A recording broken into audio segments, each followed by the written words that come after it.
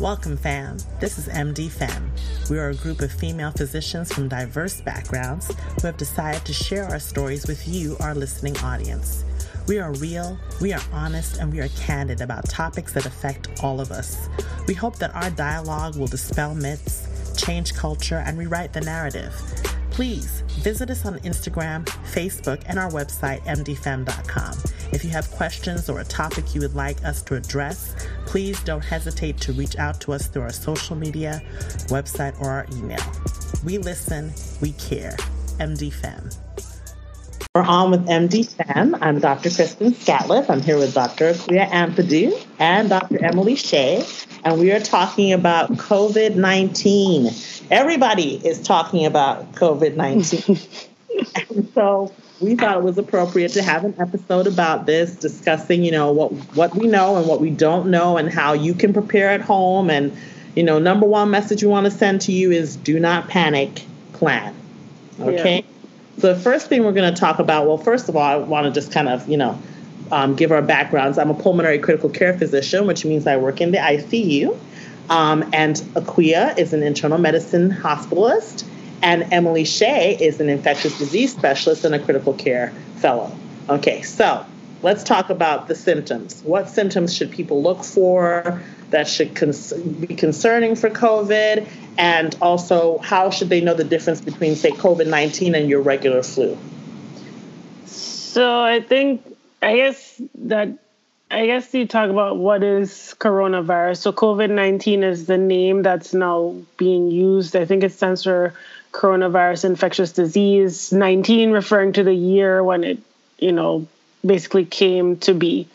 Coronavirus itself is not a brand new virus. I think maybe a lot of people are under the misconception that it's brand new. But it's not. Coronavirus has been around for years. I remember when this all started, a lot of people were looking on their Lysol wipe bottles and saying, hey, look, it's the coronavirus can be killed by Lysol wipes. So coronavirus is not necessarily new.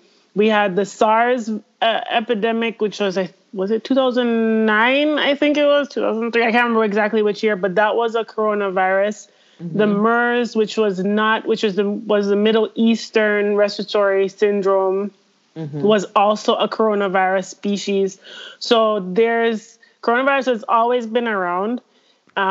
It's not brand new. There have been other coronavirus illnesses that have caused epidemics. SARS, I think, was a pandemic because it was worldwide. So this is just another species of coronavirus that, for whatever reason, which I don't think we fully understand just yet, is either I don't know if it's actively mutating or if it's just very easily transmissible. That part we don't know because it's brand new and it's just causing a lot of havoc. And so I think a lot of people around the world while we're trying to treat it, they're also trying to figure out why is it so virulent and causing so much trouble. So it's not a new virus. It's always been around. This one is just, for whatever reason, particularly virulent and causing a lot of trouble.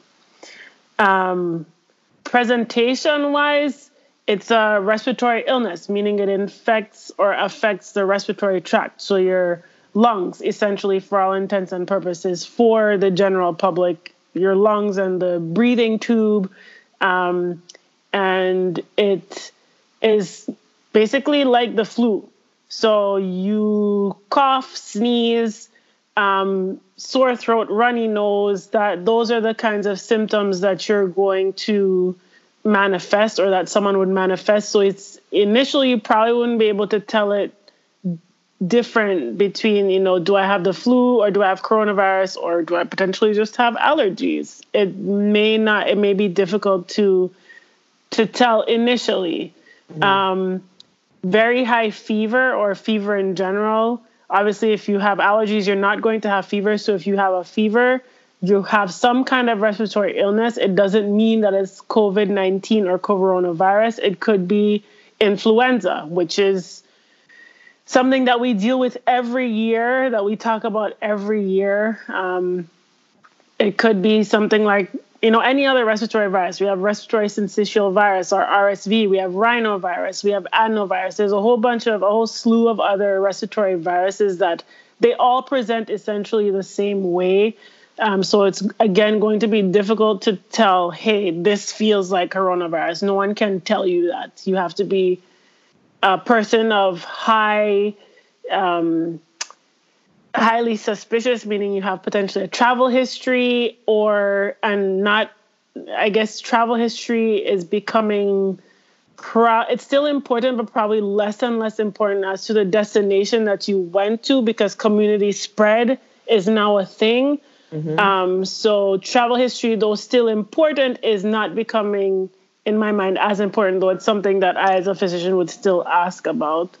So your travel history and would make you someone of high interest. And also if you were in contact with somebody who was a confirmed or suspected case and who also had respiratory symptoms, that makes you what is being termed a PUI, or a person under investigation potentially.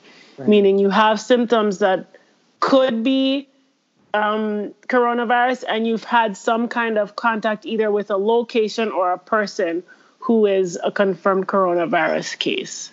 Okay, so just to kind of, end on to what you're saying, the number one symptoms that they talk about, and this is all the information that we're giving you that's validated, is coming from the CDC, okay, directly. And if you want to know information about COVID-19, you can go to cdc.gov and you get that is the peer-reviewed number one source that's out there. It's very important that the information you get is validated information. A lot of people are saying a lot of different things, and it's not right. Okay, so the first thing is fever, cough, shortness of breath. Those are the three most prevalent symptoms we're seeing in COVID-19, which is also known as SARS-CoV-2. Okay, like Emily said, it is an infection of the lungs and the trachea and so forth that are going down. Now, what's really important about this is that, yes, travel history was an initial, screening for us to test. But as cases go up, as prevalence of cases goes up in your area, it's going to be less and less important because of community spread. So if you have a fever, a cough, or shortness of breath, okay, and you think you may have been exposed to someone that was positive or something of that nature, what we want you to do is to call your primary care physician.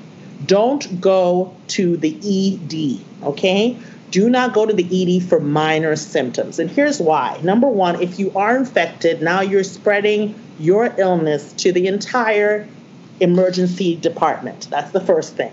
The second thing about this also is that if you aren't infected, you've now put yourself at risk for coming in contact with someone who might be infected in the ED.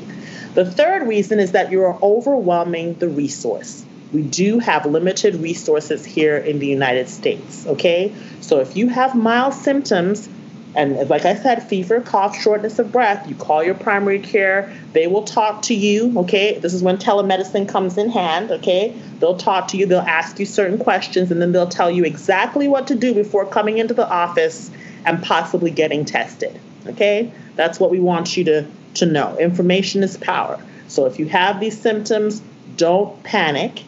Call your doctor, okay? All right. One of the things that we're noticing now is that, like, a little bit of background on the virus. Like you said, it's not new. Coronavirus is like the current one that we're seeing, COVID-19, is one of a family of 7 to 9 viral species, okay? What they're seeing in the genetic testing, and this came out, so as physicians, we're reading articles constantly. New England Journal of Medicine, JAMA, so forth, has been publishing all that they can get on this virus. And one of the first things that they published was about cases that were coming out of Wuhan. That was where this all originated from.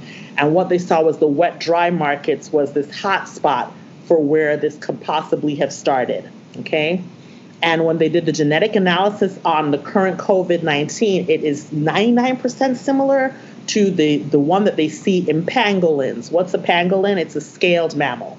So they're thinking that was the intermediate host, okay, that caused crossover from animals, because that's where coronaviruses normally live, in animals, to humans, okay? They are thinking that this is either respiratory or airborne spread. What does that mean? Respiratory means if I cough, if I sneeze, I give it to you, okay? It's not something that's given through food, okay? It's not something that's given through through the touch part of this is because you cough and you sneeze, the droplets get on your hand and they get on high contact surfaces, or you pass it on to someone else. That's why we talk about spread of 6 feet. 6 feet is a safe distance from any other person, and that's part of the social distancing, okay? One of the things that's very interesting with this is that a lot of people are using masks, okay, because of the respiratory airborne thing. And let me explain as a pulmonary doctor why this does not make any sense, okay? We talk about things in terms of fine particulate matter. It's called PMs. If you ever looked at your air quality index on your phone when you're looking at, is it a bad day for my allergies? Is it not? Or in terms of smog areas like LA and so forth, you'll always see they'll talk about particulate matter and AQHI. That's the air quality health index, okay? Particulate matter comes in 2 groups, okay? We talk about those that are 10 microns in size and those that are less than 2.5, okay? 10 microns affects the trachea and the upper respiratory. It's bigger particles, okay? Less than 2.5 or 2.5 microns, that's what affects the lower tract. Guess where viruses sit? In the 2.5. What about these N95 masks or these surgical masks that you're wearing? Well, if you had a microscope and you could look at it in a bigger view, it's basically, this is the hole in your mask, and that's the virus. I know. Doesn't work, okay? The N95 is only used for PPE within the hospital, okay? And the reason for that is that we have a confirmed case. We're doing some type of high-risk procedure. We're going to aerosolize this virus possibly, okay? And the other reason for that is we've been fitted for these masks. We go through an entire training with this mask. If the mask was not properly fitted for you, okay, then there's a great chance it's leak, and then guess what? You can call that an N mask, not an N95, because you're not blocking 95% of those particles, okay? We need to be educated. And when you go and you buy up 195 masks, guess what? Those are 100 masks that healthcare workers who are taking care of you will no longer have access to. You're putting the healthcare industry at risk. We need to be educated, and we need to be sensible, and we need to be selfless. I know that sounds crazy because everybody's running to the supermarket for toilet paper, but let me tell you. When it's not a GI disease, it's not a GI disease. It's a respiratory disease. I don't know if everybody's got. I don't understand the association for the toilet. I guess because they think they're going to be sequestered for a long time, they need the toilet paper. Guess what? I don't know how much you're going to the bathroom, but that might be a problem you want to talk to with your primary care physician. With your physician. I just think that in this time, I've seen so many things happen in the last couple of days. We need to be concerned about others also. That's how we're going to stop the spread of this virus. If you have a cough or you're feeling not well, guess what? Stay home. Right. Do not come to work. Do not take the risk, and call your primary care physician. Mm-hmm. Okay? It's very important that you look out not only for yourself, but for others in this. And then if you buy up all the hand sanitizer and all the Lysol wipes, guess what? The people in your neighborhood don't have them anymore. They're not using them. It's going to still come to your door. That's not very smart, is it? So, brother, in wherever it was, I read in the MSNBC article that has 17,000 bottles of sanitizer, you need to start donating that. Or you're going to be sick with sanitizer. Okay. All right. Okay, have you seen any or heard of any cases like through your... because we're on the front lines of it. Yeah. Eventually, if we haven't seen a case yet, we're all going to see, whether it be hospitalist or primary care or pediatrician, or we're all going to see somebody who is concerned or someone who comes in with a fever. And so have you seen or heard of anyone yet on the hospitalist side of things where you have been? No, I haven't personally, but through many of the hospitalist groups that I'm in, a lot of hospitalists from around the country are recognizing patients who have symptoms or concerns for possible COVID. Now, kind of like what you said, Kristen, it's a fine line between, is it possibly the coronavirus infection, or is this just an allergy because we are in allergy season? Is this possibly influenza because the flu is still around, or is this possibly pneumonia or even a COPD exacerbation? So that's where everything becomes quite tricky because, like you said, that the top 3 symptoms are the cough, difficulty breathing or respiratory distress, and fever. Unfortunately, sometimes that can also be confused with just a community-acquired pneumonia. Right. Sometimes a COPD exacerbation. So if anything, what I'm seeing now is a lot of hospitalists having difficulty trying to figure out what is actually going on with a patient. And to what you said, Emily, a lot of it boils down to taking a good history.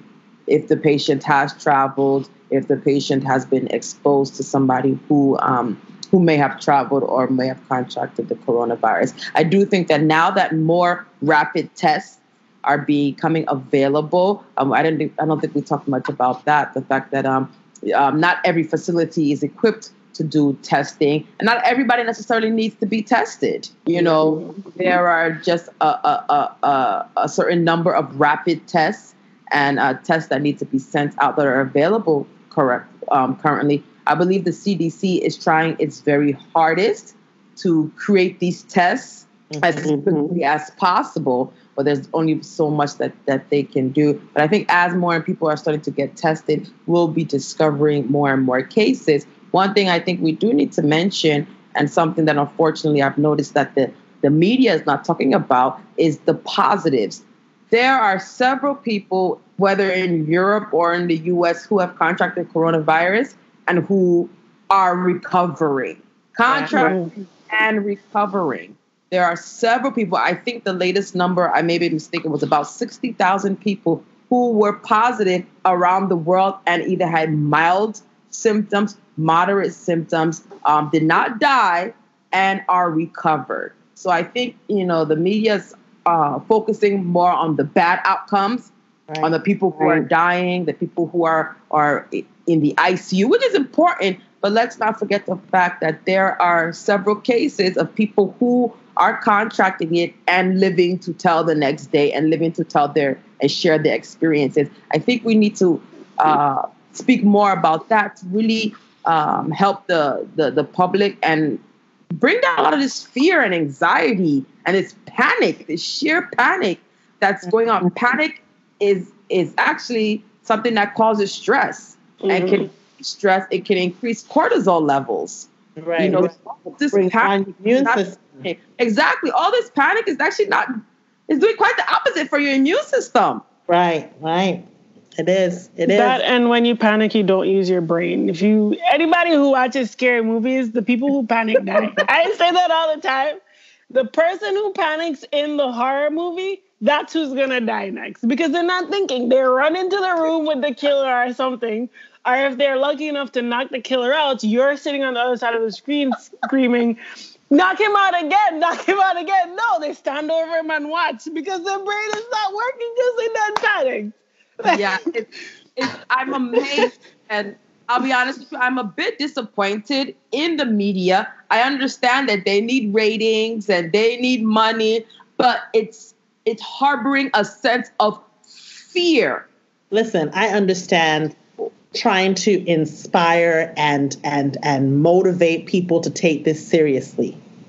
But there's a thin line, like you're saying. You go from making this a very important or stressing the importance of this to creating pandemonium. That's what you have right now. You have people panicking because panic, that can be the only explanation for why they're hoarding toilet paper. I do not understand no logical person go to Costco and buy 10 big packs of toilet paper. You're never going to use that, not even in the year. Like, it makes no sense. Makes no sense. And so I agree with you totally. The media has a responsibility not only to highlight the negative in this, but to also highlight the positive. Number one, I feel like our World Health Organization and the CDC has to be commended. They have moved quickly. Yes. They're doing everything that they possibly can to try to mitigate what's happening, okay? Yeah. And they have found out a lot. Think about if this had happened 10 years ago, we would not have the genomic code for this. We would not have tests already. We would not have this kind of moved response. I feel like social media is doing two things, and the news. They're mobilizing people. It's informing individuals, but it's also creating waves of panic because you have a lot of misinformation out there also. Misinformation, yeah. I was going to say you have to be mindful of where you're getting your information. Social media is good for disseminating information because not everybody is watching the local news or reading the newspaper anymore. People get their stuff from Twitter or from Instagram or for Facebook or whatever social media platform. So yes, it's good to get your information, but you have to check your source. You can't, the people who were saying, I can't, it's so sad. Somebody very close to me sent me, I guess there's something circulating, reportedly coming from a physician in one of these countries, saying that if you can hold your breath for 10 seconds, you do not have coronavirus, which is, it's absolute hogwash. And if you can, and to prevent it, you must keep your airways moist. So have warm showers and, steam the bathroom. Absolute poppycock. Have you seen the one where they say if you drink water, you wash it down into the GI tract and the gastric acid will kill it? Garbage. Absolute foolishness. That is not true. And I told the person who sent that to me, who I assume then who sent it out to other people because it was a forward, that they should not be sending this out, that it's foolishness. And it's just, you have to be mindful of where you're getting your information. Double check, triple check. If you're not sure, talk to a physician. You can't trust everything that you read or see or receive. Just don't do it. Or if you want the most reliable information, the cdc.gov is your number one source. Yes. Verify something, or they have lots of information on there for regular people, for healthcare professionals. You have more than enough information on that site. Please go to it to verify. I totally agree. I think that some of the stuff is being taken out of context. I think that what that physician was probably trying to say is if it was actually a physician, because we don't really know where it came from. Let's assume where it came from. Okay, let's assume where it came from. What I'm thinking that they were trying to do is a test to see how short of breath you are in terms of severity of illness. I don't know. I'm just being positive. I don't know. Because the only reason you should be going into the hospital for this is if you have unremitting fevers. I mean, really high fevers. You're experiencing chest pain, okay, or shortness of breath. Those are the 3 red flags right there. Or you have confusion also. Confusion, like I don't know where I am, or your behavior has changed. And those are red flags. You need to go to the emergency room immediately. That's signs of ARDS, and we do not want, which is acute respiratory distress syndrome. Just want to clarify that. And those patients need to be admitted. Okay? That's illness. I think it's very important for us to stress these are the symptoms, but these are the signs that you should call either the ambulance or get to the hospital as soon as possible, okay? Those are the warning signs. People who are most at risk, let's talk about that. Yeah. There's a couple populations. The first population is the elderly, okay? We're seeing that patients over the age of 60 are the ones that are really affected per the information that's coming from the CDC and all these other articles. We also see that individuals with heart disease, hypertension, diabetes, pre-existing lung conditions like COPD, and our transplant patients, which Emily can talk more about, those individuals immunosuppressed or they have some type of pre-existing condition are the ones that are most at risk for severe disease. Doesn't mean that you and I can't get it. It just means that it's more likely for those individuals to end up with severe disease. Okay, so Emily, you want to talk about the what the immunosuppressed means so that folks can understand? So immunosuppressed individuals are people whose immune system is it's not normal for all intents and purposes. So for whatever reason, people, when I think of someone as being immunosuppressed, somebody who's on something like prednisone for a prolonged period of time, HIV or AIDS patients, even if you are well controlled, meaning you're on your medications, your viral level is low, you see a physician frequently, me personally, again, this is just me personally, I would put you in the immunosuppressed or immunocompromised population, because even though your disease is under control, there's still other changes in your body and the cells of your body that put you, in my mind, at risk. Other patients would be transplant patients or patients who are on immunosuppressive medications for whatever reason.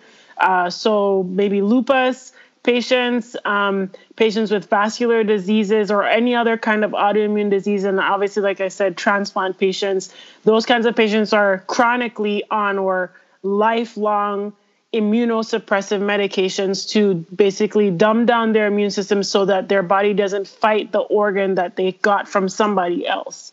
So those people are at increased risk of being affected. I don't think I've heard, everyone is talking about the older population or people with chronic medical illnesses, but I haven't heard of anyone talking about transplant patients yet and how it's affecting them. But in my mind, if someone with high blood pressure and diabetes or COPD can be affected and their immune system is, for all intents and purposes, relatively normal, then somebody with an immune system that's worse than that would be at an even higher risk, in my mind. But this is me kind of extrapolating things in my mind.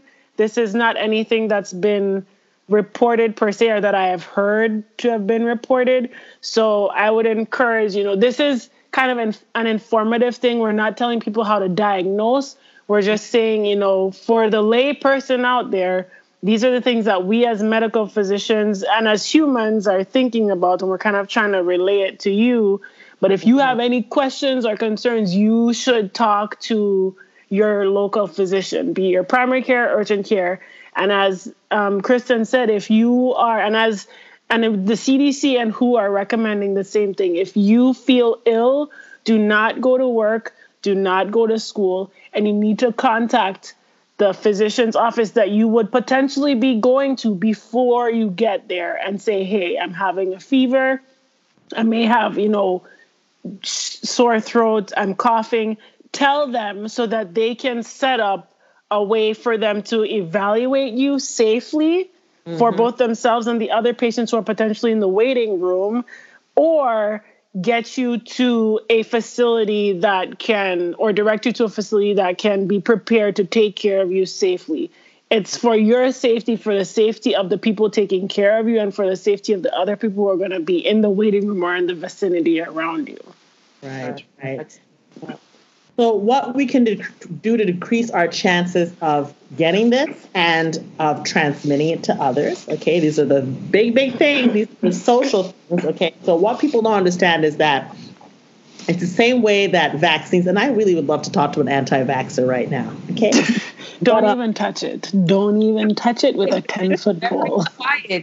But this is really why we push vaccines, right? Because community effort is what suppresses transmission, okay? They have this diagram that's going around with two hills. One is a sharp peak and a sharp up, and the other one is a nice, slow slump down here. And the reason they're showing that is because they're showing the power of your community effort in suppressing the transmission of disease, okay? So the first thing we're talking about is washing your hands. Washing your hands is such a big part of this, okay? The first thing we want to do is 20 seconds. This is not new. This is how long you should have been washing your hands for all of your life, but 20 seconds is the time frame, okay? And you want to wash while you're clasping, interlace, on top, inside, squish, thumb. That is how you wash your hands, okay? And you should get a song or something. I personally use Outcast. Ain't nobody as dope as me. I'm so fresh and clean. It works. It's 20 seconds. It's 20 seconds. You can use that. You can use whatever you need, but you need to be washing your hands for 20 seconds, okay? I think Happy Birthday, if you sing it twice over, is 20 seconds, I think I read.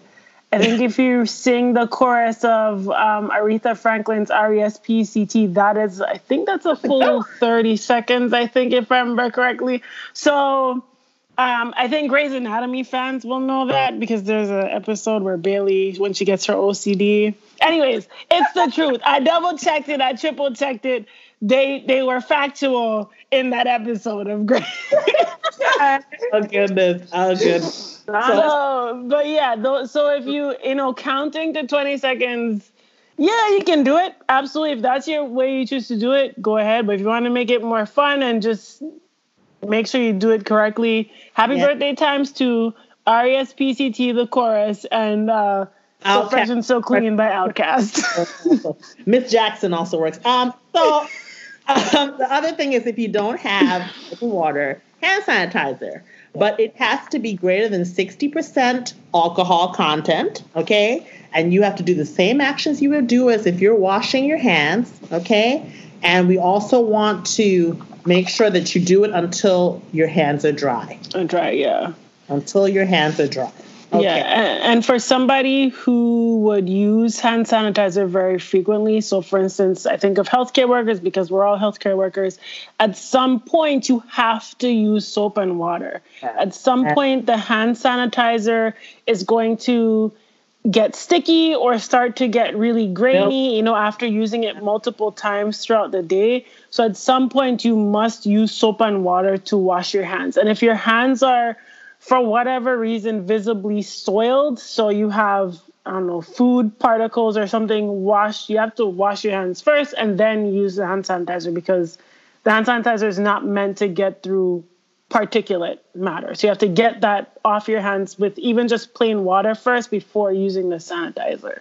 And if you want to know the science behind why we say wash your hands, it's an RNA virus. What does that mean? It means that it has a coat around it, like a capsule that's made out of lipids, fats, okay?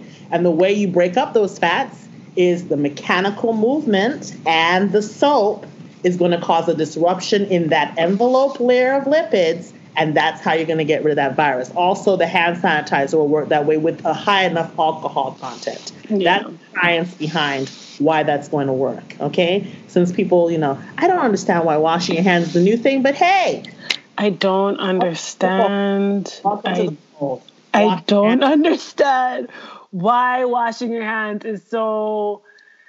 It's like a scientific breakthrough, but it's so easy to do, and a lot of people don't do it. Another thing we're telling you is social distancing. What does social distancing mean? It means that you want to stay 6 feet away, okay? No hugging, kissing, blah, blah, blah, if you can avoid it. And also, if you can avoid events with 25 people or more, okay, that's also social distancing, not going out when you don't have to, okay? We want you to exercise. This does not mean, the introverts have been preparing for this all their life. They're so happy. I'm excited. I'm like, but for those of you that need to socialize, it's okay. It's going to be fine. Okay, just breathe. But the way that it works is that you can decrease the transmission because you have less person-to-person interaction, right? And that's how that works. So that's why we're recommending social distancing. That's why many of these organizations have stopped all of these, big communal events. The NBA has canceled. That was huge. That was huge. But it was necessary, okay? And a lot of schools are converting to online classes and so forth. And this is something that I wanted to bring up with you guys. Are you aware that, when they close these schools, you're going to have a lot of kids that are going to miss meals? Are you aware of that? I didn't think about that until today. Well, I realized it because a lot of these children get a free or reduced lunch. A lot of these children, their parents or caregivers send them to school very early in the morning. Breakfast and lunch. Right. Maybe we'll give them dinner. We also have to consider the children who are homeless and who go to school. So this is their only source of nutrition. But if I'm not mistaken, a lot of counties have taken that into consideration. I believe Baltimore County has taken that into consideration, and they'll still be offering free meals to the children, despite the fact that the schools are closed. Right. So the USDA issued a statement saying that they realize that this is going to be an issue, and school food authorities only need to submit a permit or basically a request to them, and they will continue to offer lunches and breakfast, depending upon, the need, to these students. And it can be delivered to the school and then delivered to the student or so forth, however they choose. But they are trying to make up for that deficit. They do have a plan in place for that. There's also organizations like No Kid Hungry and so forth, and your local food banks that you can donate to for situations like this. But that is one of the issues that they're thinking about. Mm-hmm. So, with the social distancing also, I have noticed this, and I want to speak to the humanity of people. Just because someone looks a certain way or is from a certain race, and we know that this thing started in Wuhan, does not mean that you should treat them in any other way. We need to stop the stigma. Okay. For some reason, there's this anti-Asian American thing going on because they think that those individuals are more susceptible than anybody else. There is no racial preference for COVID-19. Okay. That's not right. Everybody is human. We need to treat everybody equal. That is not right. Okay. We stop the stigma. Stop it. I've seen it online. It's not all right. It's not okay. It's ridiculous. Kind of going back, touching again on the children not, being able to go to school and potentially get a meal. Actually went on the CDC website. Again, we keep plugging the CDC and their website because right now it's, as well as the WHO website, they're very good resources. These people who are at the CDC and who are at the World Health Organization are the people who are working, or some of the people working around the clock, and have been working around the clock on this thing since it all started. So they've been keeping the website updated from things like travel advisories and how to make a home plan for people who are social distancing or self-quarantining. They talk about things like, they make mention of products that you can use to clean. They talk about things like if you have someone in the home who you suspect is infected, to talk about a plan like, making a bathroom that's specifically for that person, and that they're, talking about that person is the person who should use it, and a room for quarantining that person, or, kind of distancing them from the other people in the household to make sure that the infection, to decrease the chance of infection. So they talk about all these things, how to, talk to young children about being in an outbreak, and that children handle these things differently. So the CDC website is actually a very good resource. It's made for lay people, so it's quick bullet points, easy read. It's for us as human beings, both in and out of healthcare, to go and read and get the information that we need. So that's really a good resource. And if anyone has questions, you should definitely refer to that, as well as talking to your local healthcare authorities. Right. One of the things I want to stress, though, is if you're going to self-quarantine or practice social distancing, a couple of things that we don't intuitively think about is if you're on any medications, you can get your physician to call in an extra supply, okay? You can go pick it up from your pharmacy so that you don't have to run out of your medications while you're at home, okay? That's one of the things we need to think about.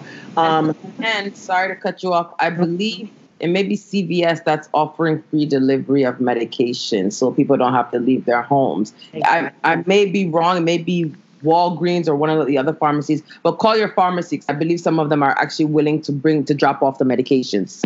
Oh, that's okay.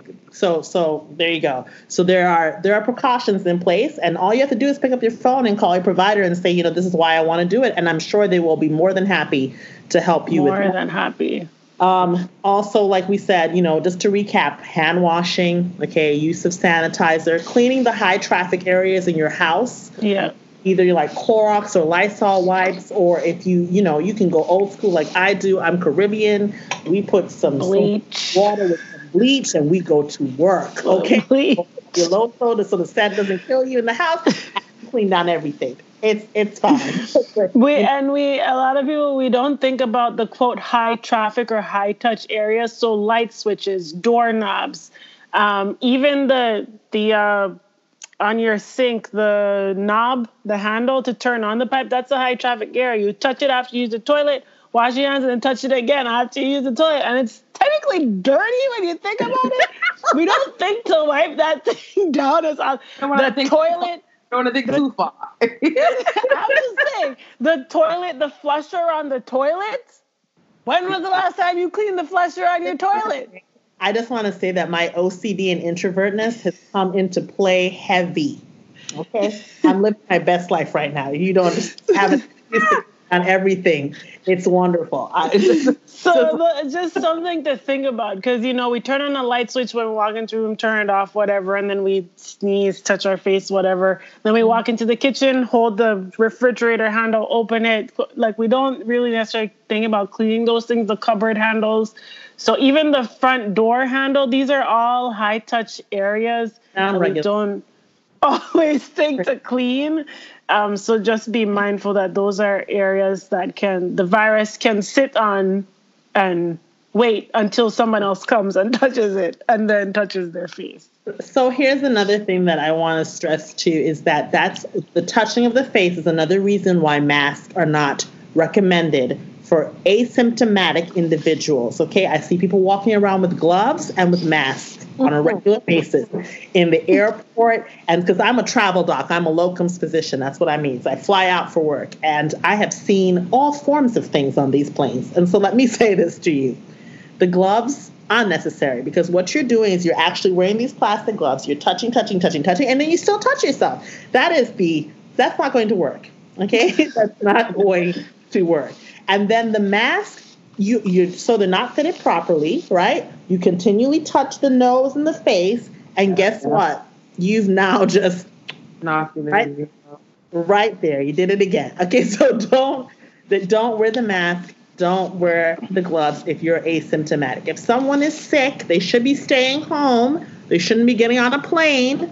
Okay, I read a couple of articles where sick individuals who knew that they were either positive or being tested got on planes, and that's not okay. Okay, we have to think of others. Okay, so don't wear a mask if you don't have any symptoms. It does not make any sense. Okay. And now with the travel thing, now there's a travel ban, travel restriction. It was Europe, and now it's the UK. I can't remember where else it is banned. And I think Iran, maybe, I'm not sure. But even the U.S. itself has been issued a travel advisory from the CDC. It's travel, I think it's at level 2, which means that if it's non-essential travel, they are recommending that you do not travel into the U.S. So the level 3 areas are China, Iran, Italy, and the level 2 is Japan. South Korea is considered level 3. We're considered a level 2 now. Yeah. Okay. So when was the last time that happened? When was the last time USA was put on a travel ban list? So that should tell you the state of the situation here in the US. Listen to me. And the seriousness of the issue. Cruise ships have been canceled. I think Disneyland and Disney World are closing. They're closed. Yeah. MBA has canceled their schedule. As you know, Stanford has converted to online classes. Most schools have converted to online classes. I feel like the institutions are stepping forward and trying to stop this. And hats off to you. I commend them. Yeah, and because that's a hard thing to do. I think that the airlines are getting a hit, but hey, I'm sorry. You're going to take a hit because we have to prevent the spread of this. Yeah, I had to cancel a trip. Yeah, I think they'll rebound just fine. I think flights will probably be like $600 in the future, but they'll rebound just fine. They'll rebound just fine. Like, calm down. People want to encourage people to continue domestic travel. I saw an article. Okay, I think it was either the United Airlines guy or whatever, and I was like, really, bruh? No. If you don't need to travel, please stay home. Okay, we need to stop the spread of this. It's serious, guys. Okay, so the other thing I want to kind of go through here is there's there's a couple things that we need to know that people don't really talk about. So the way that you get tested for this is it's what we call an RT-PCR test. What is that? It's a fancy way of saying that it's a swab. They're going to stick in your nose all the way back. It's a nasopharyngeal swab. And basically it's turn. And then they send that for diagnosis. It takes a while to come back as a test. It's not available everywhere yet, but the CDC is working hard to get it available everywhere, okay? But again, like we said, people who should be tested are those that have symptoms, have come in contact with someone who's possibly infected or have been in a high traffic area or have traveled, and they need to be screened by their primary care physician first, and then they will determine if you need testing, okay? The other thing is that people ask me all the time, is there treatment for this? Do we have a cure? We do not have a cure. It is a viral illness, okay? There are 2 therapies that have been discussed, and this is more of a topic with our other physician friends and colleagues, but there's one called Kaletra, okay, which is actually an HIV medication they're using in some populations. And then there's another one called remdesivir, which is basically in clinical trials. It's only being given to people with severe disease and they have acute respiratory distress syndrome, which means that they're either on some type of ventilator support, okay? Now, some people are asking another question. Oh, the U.S. has lots of healthcare resources. Aren't we prepared for this? Okay, so SCCM, which is the Society of Critical Care Medicine, and JAMA, which is one of our big publications that we read as medicine professionals, okay, both came out with information about our medical resources that are available in the U.S. And per capita, we are the best out of everyone in the world for resources in terms of per capita, which is basically per 100,000 individuals. Okay, we're something like 34, whereas Italy was like 17 or something. I can't remember the exact numbers. However, that does not mean that we have enough resources. Okay, we have something like 60,000 vents. And when we say ventilators, we mean non-invasive ventilation and invasive ventilation is counted in that together.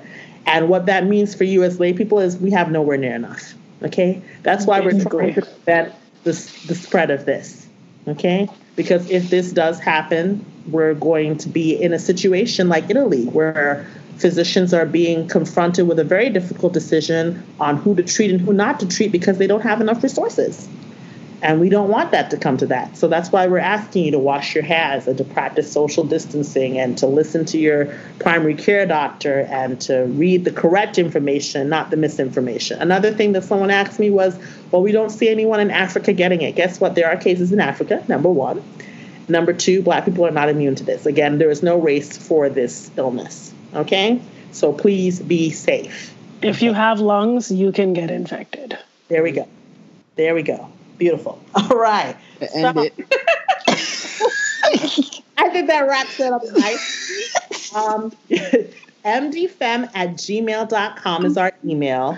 Our website is www.mdfem.com, and we invite you to visit the website and also to email us if you have any questions. And we hope this video was informational and basically insightful and helped to kind of calm some of the panic. Don't panic. Plan. Exactly. Make a plan. Thank you, guys. Thanks for joining. We at MDFem thank you for tuning into our podcast and vlog. We are real, we are honest, and we are candid about the topics that affect all of us. We hope that our dialogue will dispel myths, change culture, and rewrite the narrative. Please visit us on Instagram and Facebook and our website, mdfem.com. If you have questions or a topic you would like us to address, please don't hesitate to reach out to us through our social media, website, and email. We listen, we care. MDFem.